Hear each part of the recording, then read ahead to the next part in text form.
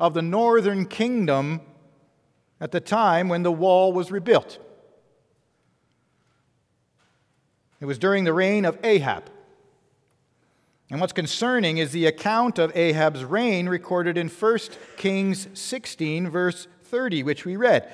There the word of God says, "And Ahab, the son of Omri, did evil in the sight of the Lord more than all who were before him.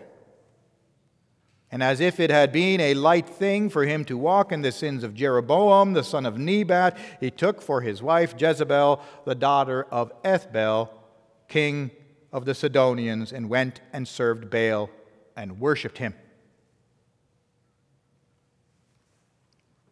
He was more wicked than all the kings of Israel that had preceded him. Not only did he follow in the footsteps of Jeroboam, who caused Israel to sin by worshiping the golden calves that were set up in Bethel and Dan, he went one step further. He embraced Baal worship over and against the worship of the one true God of heaven. You see, beloved, his predecessors, Jeroboam, had set up idols, golden calves, to prevent the people from going down to Jerusalem to worship the Lord in the temple. He didn't want the northern tribes going into Judah, where their loyalty might be diverted away from the northern kingdom back to the house of David that was ruling in Judah. But it wasn't as if those golden calves didn't still represent the God of heaven. Those calves, although contrary to the word of God, who had commanded the people not to make such graven images, were still intended to direct the people's worship towards Yahweh, the God who had delivered them from slavery and who had brought them into the promised land. If you want to make a modern-day comparison, one might think about the practice of worshiping God through the prayers of the saints or through Mary. The intention and the desire of those making such prayers, even though misplaced, is still to worship the one true God in heaven. The problem, of course, is that such worship is contrary to the way in which the Lord has commanded us to worship Him. But I think we can all recognize that there is a difference between what's happening in the Church of Rome and what's currently taking place in much of the Western world, where many have turned their backs completely on God, who even deny His existence, and do everything in their power to tear the church down. And that's essentially the same difference between what Ahab was doing and those who went before him. He was not just worshiping God in a tainted fashion. No, the tainted worship of Israel had given way to full-blown apostasy. He had made a conscious decision that he did not need God at all. And neither did the nation of Israel. And this decision comes out loud and clear by his choice in marriage. Jezebel, the daughter of the pagan king of the Sidonians, was an ardent worshiper of Baal. And our text says that Ahab was more than willing to change religions for his new wife. He's not rooted and grounded in the worship of the one true God. We read that he erected an altar for Baal in the house of Baal, which he built in Samaria. And Ahab made an Asherah.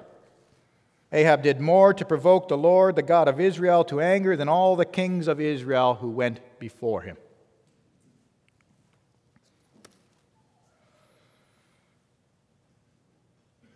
Beloved, that decision might not resonate with us in our own age.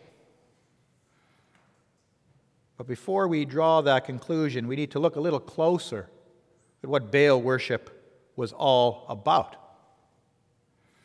Baal and Asherah were all about prosperity in an agricultural society. The focus of that religion was on fertility. Fertile animals and fertile crops would lead to wealth. And so what we're dealing with is essentially a religion focused on sex and wealth. And perhaps that brings it into perspective for us. How many have abandoned the faith to pursue the gods of this world? Sex and wealth. And in the process, they have completely abandoned the Church of Jesus Christ. Even gone so far as to oppose it. And all of this, brothers and sisters, was revealed immediately before the events that take place in verse 34, which tells us that in his days Hiel of Bethel built Jericho.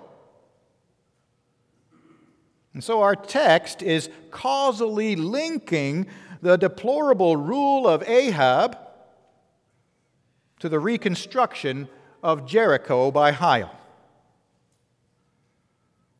And that's really not that surprising. All the kings who had preceded Ahab still had some respect for the God who had delivered them out of Egypt and who had brought them into the land of Canaan. And they were wary of the curse that Joshua had pronounced upon the one who would rebuild the city, or the wall to be exact. And we know from several passages of Scripture that the city of Jericho was not actually completely abandoned and left there to deteriorate. In fact, already in the days of the Judges, people had moved back into Jericho and settled there, as recorded in Judges 3, verse 13. There, Scripture records that the Ammonites and the Amalekites attacked and took possession of the city of Palms, as Jericho was then known. What was never rebuilt, however, was the wall. In Ahab's day, it still remained in ruins. And from a strategic standpoint, that was completely unacceptable. Jericho lay on the eastern side of the nation, just west of the Jordan River. Several important roads ran past the city from north to south and from east to west. And to enter the land from the east meant traveling directly past this important city, which guarded the road leading to Samaria and also to Jerusalem. And for someone who had abandoned God, who was rooted in unbelief, who likely believed the curse was nothing more than folklore, to leave this city unfortified seemed like utter folly. In fact, for someone bent on prosperity, it made no sense at all. Because it threatened their prosperity, because an invader could enter the land from the east virtually unopposed, as long as that wall around Jericho lay in ruins. And so we should not conclude that Hiel took the initiative to rebuild Jericho's wall all on his own. It was unlikely that such a project could have been initiated without the blessing of the king. And so Hiel was likely commissioned and given the contract, so to speak, to get the job done.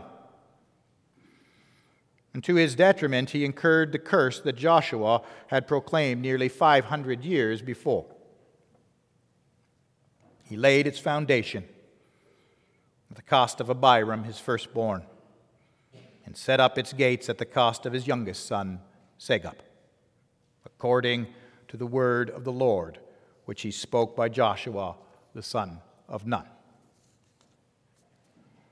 Now, we don't know how many sons Hiel had, but the wording of this text in the original language leads us to conclude that all of Hiel's sons died. The curse began with the death of his oldest son when the foundation was laid, and ended with the death of his last son when the gate was erected. If he did have other sons, it's implied that they too died during the building of the wall, so that he was left without an heir. The net result of this curse was that he was left without sons.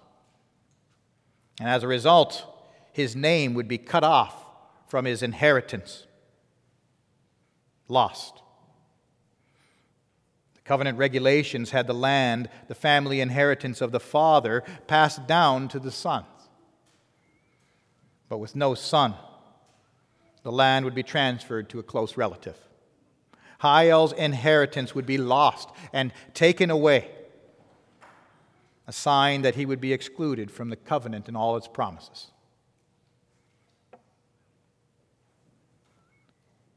So, brothers and sisters, what do we take away from this depressing scene? Well, we need to understand that back in the day of Joshua, the Lord had fought to secure the people's inheritance in the land. He had said to Joshua that he would fight on behalf of the people and that he would give them the land. And so the ruined wall stood as a constant reminder of what God had done to secure their place in that land. But it pointed to more than that. It also pointed to what God was still going to do. Because Canaan was a symbol of heaven. God was symbolically saying to the people, there is a greater inheritance yet to come. I have a plan to bring you into your heavenly inheritance.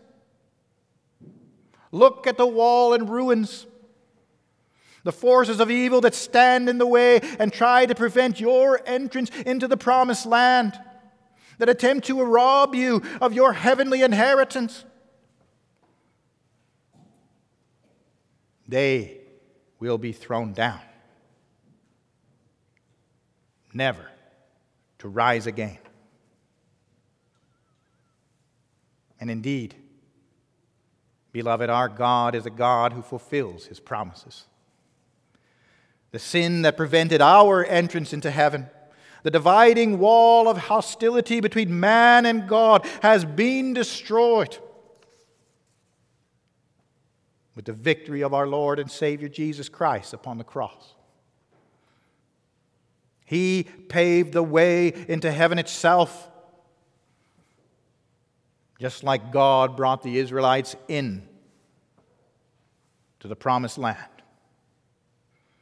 And there all who believe have a place prepared for them. And we dare not spurn such a wonderful promise and inheritance. We need that constant reminder and assurance of God's loving covenant promises, that He has a plan to bring us into our inheritance.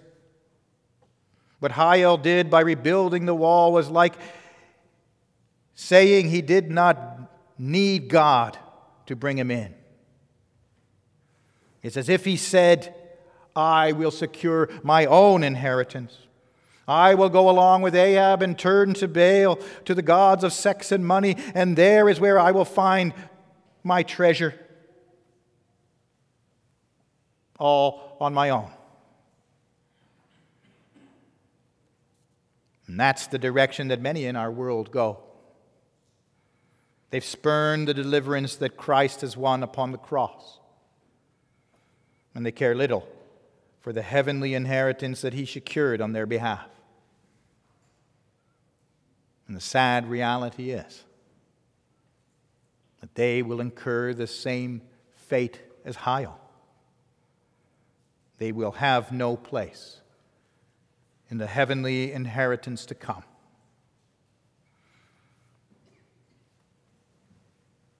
Beloved, but how did it come to this? Especially amid God's people. Well, that brings us to our second point. The curse of Hiel, the symbol of God's judgment upon an apostate people who abandoned their faith.